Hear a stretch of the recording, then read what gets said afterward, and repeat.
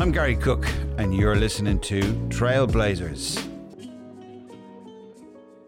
Back in the 1970s, young lads from Dublin generally did one of two things. They played football or they played music. Now, some lads became bedroom guitar players, and most of them stayed there. Not so today's guest. He's from Clontarf in Dublin, and he is basically one of the world's top guitar players. How are you, Jerry? I'm good, thank you. Very good. Nice to be here. What's particularly interesting for me is that Jerry Leonard, on top of everything else, is also my old guitar teacher. And I can tell by that I didn't make a huge impression on him, but that's fair enough. Jerry, I'm going to cut straight to the chase if I'm allowed. All right, we'll go back over all your history. Do it, yeah, do it. How does a lad, no matter how talented he may be, from Clontarf, just opposite the wooden bridge there in the seafront, go from playing in the Spies in the Summit Inn to being the guitar player and musical director of David Bowie? Yeah, you know, Gary, I found a secret trapdoor under the stage of the Summit Inn, and it led right down. You climbed down the ladder, led to Bowie Land, you know.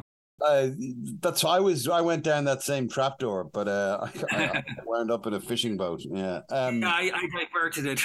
I diverted it after I got through. I know you went to New York in sometime in the 90s, right?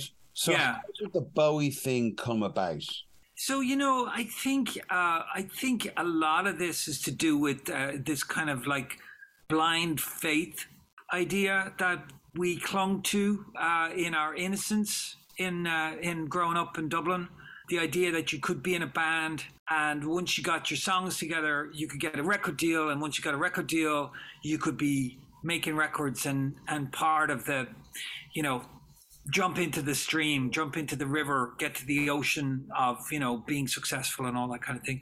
You know, of course, there's many twists and turns along the way. For me, the path was bands. Eventually, a band that got signed to Island Records, Hinterland. Yeah, we made a record, ran its course. Part of that was that took me to New York for the first time, and I fell in love with New York. And when that all kind of like ran its course, as these things often do, I moved to New York. I knew I had to do something to try and keep going. So I moved to New York rather than London. I felt New York was welcoming and exciting, and I loved the city. And I thought, well, I'll go there, and you know, I'm pretty handy on the guitar, and I'll be a guitar player there. And that's, you know, that was my simple idea. Of course, when I got to New York, I realized that, you know, there's so many incredible guitar players here. It's one of those melting pots, cultural melting pots. But it in itself was the cauldron that helped me kind of up my game. I always say New York was my filter in a lot of ways. It helped me filter out. It stood up to me, and it was like, well, who are you? What are you good at? What are you not good at? Maybe you want to try and put together the things that you're good at. And, you know, it was through that kind of sieve and process that, you know, I emerged as, you know, ambient, you know, kind of color box guitar players, a little bit different than, I had a different route than the American guitar players, which come up a lot in blues and rock and roll. You know, we came up through new wave, and I'd done classical guitar, so I had this weird mixture of my own kind of harmonic sense and sense of playing the guitar, and through persevering with that and trying to make something of that, I worked through the network and started working with people that eventually led to David. I mean, I can tell you a few stories along the way that are kind of entertaining, but that's essentially what happened. I saw ages ago that, because I saw your name, like this is, you know, going back 15 years or so, and someone said to me, "Oh, Jerry Leonard works with David Bowie now." And I looked you up, and I love the line. Is it David Bowie's line that he said he described you when he was obviously hugely into your guitar playing. He described you as a guitar architect. Yeah, yeah. I mean, David was one of those people. Look, I mean, I feel very fortunate to have met David, and the paths led there, and there were some good friends along the way that kind of steered me towards that. But once we met, we kind of bonded in a way of David loves a joke, and I think there was always a really strong sense of humor about what we did. In the Dublin, it's kind of like, you walk into Dublin pub and the first thing people will say is something, not to put you down, but it's a tough room. They'll have a dig and you got to have a comeback. And it's like that. And there was so, I think David, he had no time for like sycophants or people who were like, oh my God, David Bowie, you're the most wonderful person. He wanted to have real conversations, real exchanges. So there was that. And also he was looking for a particular kind of guitar player for what he was up to at that point. And I guess there wasn't that many people doing what I was doing in New York at the time. I mean, there were, but they were either more established. And so when people are more established, they're kind of more in their own thing. So they're not as available to what David would want, which is like, we're going on the road for 3 months, pack your bags kind of thing. I was like, I'm right there. I have my bags packed. I'm ready to go. But, I think over the years, I got to do some really nice things with David. He called me up once and he was like, I want to do Loving the Alien at Carnegie Hall. He's like, do you want to play Carnegie Hall on Saturday? This is Tuesday, and I'm like, are you kidding me, David? Of course I want to play Carnegie Hall. And he's like, well, I want to do Loving the Alien. I want to start on the sea and I want it to be just you and I. So I'll see you at rehearsal on Friday. And, that's, I went off and tried to figure, I was like, what am I going to do here? Came up with an arrangement that he loved. And so we did it every night on the reality tour, which was very, it was straight out of the Spooky Ghost solo playbook, which was like, I do this looping thing. I become my own rhythm guitar player, or I have a texture that I play over. And it's very essential in a lot of ways to the sense of the song in a simple way, but still in a powerful way. And he responded to those things. He came when we did the Next Day record. He came up to my house 3 times, and we wrote 3 songs together. I mean, stuff like that. So I think on some level we connected, and I was obviously a fan, but I think I think he liked hanging out. When he wanted to do guitar, he was like, I'll call Jerry and stuff, So amazing. What can I tell you? It's amazing. Yeah, no, I mean, look, everybody's view of David Bowie is slightly different, but there's nobody who doesn't think that David Bowie, like, it's such not just a massive name, but a thing. David Bowie's just this stratospheric thing that exists in this other world. Like, even if people talk about Mick Jagger or Bob Dylan, there's something, no matter how stratospheric they are, there's something of this world about them. Whereas Bowie seems to me like the kind of guy that you just kind of go, Jesus, I can't believe I'm actually on the stage with this man. Did you feel kind of you have to pinch yourself a bit? Well, you do. You have to pinch yourself, but you also kind of have to give yourself a kick, because he wants you to engage. That was the thing with David. He didn't want. We would chat and all that kind of thing. When it came to the work, he wanted to engage, and he wanted to work quickly, and he wanted things to happen.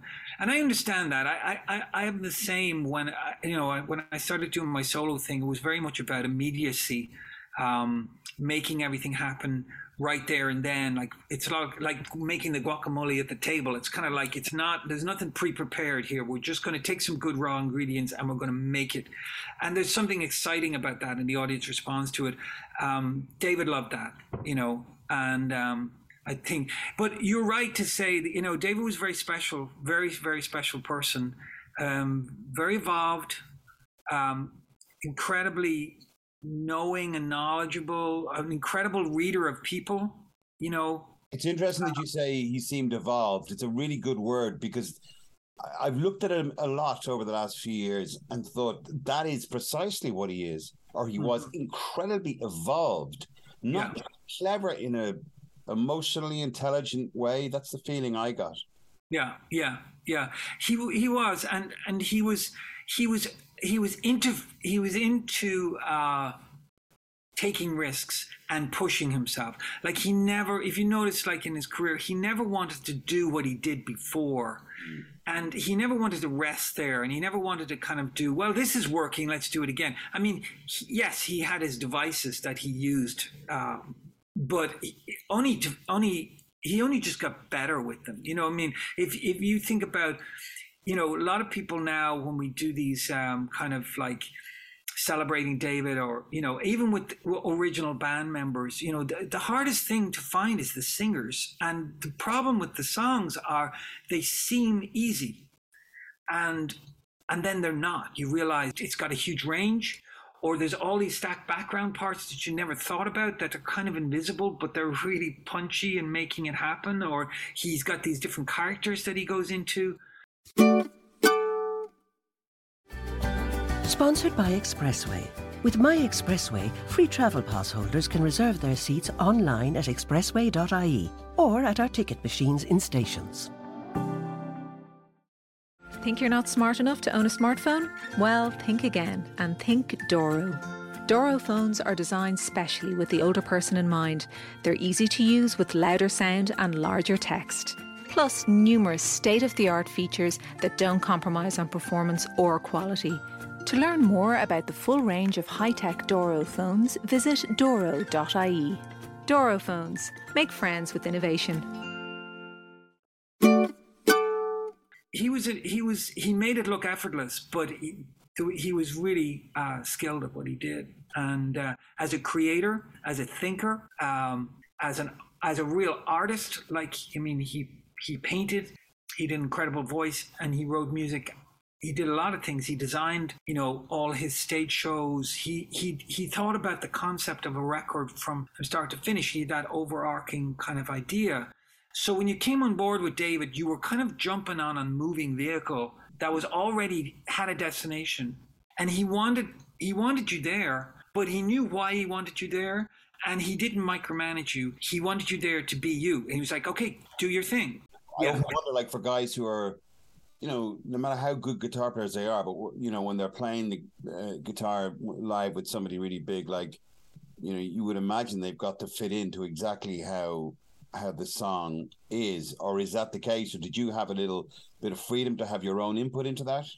Yeah, well, we had a lot of freedom. We had a lot of freedom. But we had this mixture in the band, which was really nice, where we had a lot of respect for the iconic songs and versions that had been done before that, you know, we loved. So we didn't want to completely reinvent the wheel. Now, if he wanted us to, we would do that. But otherwise, we were kind of like, let's really strongly reference the original, but then bring it to life. You know, nobody was playing like a cover band where you're just kind of like, well, I kind of worked out the solo. You'd kind of like, you'd have a lot of room, and certainly working on his new records and stuff like that, you got a lot of room, and playing live within the show, you got a lot of room, and you could talk him into, you know, I remember when we did some stuff from the Heathen record that was, David Torn had done all this beautiful, he's an amazing ambient guitar player, and he'd done all this incredibly detailed stuff, but I wanted to create it live. I didn't, you know, it's kind of, the temptation is, you know, you take this beautiful sound and you just put it on tape, and then that becomes part of the show. But the idea of like, well, let me just make it. So you'll see on the reality show, there's a few points where I just go out by myself and I start this loop, which I'm making right there on the spot and making it happen, and then the band come in. It's a lot of pressure, but it elevates the show to a point where it's like the guacamole at your table. It's kind of like, you know, you see it being made. There's something about it. It's fresh and it's responsive to the room. That's the kind of playing I got into in New York, where, you know, I wanted to go out there and take some chances. And, you know, David wanted you to do that. So he was all about that kind of spontaneity. And so it was this wonderful mixture of, like, we had a direction, we were on the bus, but we were what's the word when we were given permission to bring our own spice to the thing, you know. Didn't you say you talked him into doing something at the beginning of the show, and I think it was one of your earlier shows with them. And he turned to you when you're going up to the steps and said, and you thought he was going to say, "Good luck, Jerry, you're a great guy," and all that. What did he say? Yeah, that was the very first show I did with him. Yeah. And it was in Roseland. We were doing a warm-up for the Meltdown Festival in London. And his idea for the show was to do his new Heathen record and the Low record, right? And so the Heathen record started with one of these loops that I'm talking about. It was Sunday, I think was. And it was this kind of complicated thing that I had to do to start the whole show. And I'm going up it's a little ladder to go up onto the stage, and he taps me on the shoulder. And yeah, and exactly, I thought he was going to be like, "Good luck." And he goes, "Don't fuck it up, Jerry." Just like that, I'm literally like on the steps. I'm thinking, okay, I got it, and he's like, "Don't fuck it up." I was like, got it. That's great. That's a great rock and roll story, Jerry. But he clearly, as you say, had a big sense of humor. He seems to me to be a very funny guy. And in some respects, whenever I've, been looking at him interviewed, particularly more recently, going back over his life, although he's an extraordinary individual in one way, down to earth and quite ordinary bloke, and at times he almost sounds like this lad who really does come from South London. Yeah. No, he had a pragmatism about him. He wasn't, when we were rehearsing and stuff, like when we came to lunch or something, he wanted a sandwich, just like everybody else. He's just like, "Give me a sandwich and a cup of coffee." It's no frills, no big thing. It's refreshing because often what comes with, especially artists, and I see it a lot, and you've had a good run, you've had a few successful records, and everybody says yes to you all the time, and then you go around expecting the world to say yes to you, and it just doesn't. It only does that if you have a bunch of people around you running around mopping up after you. You know what I mean?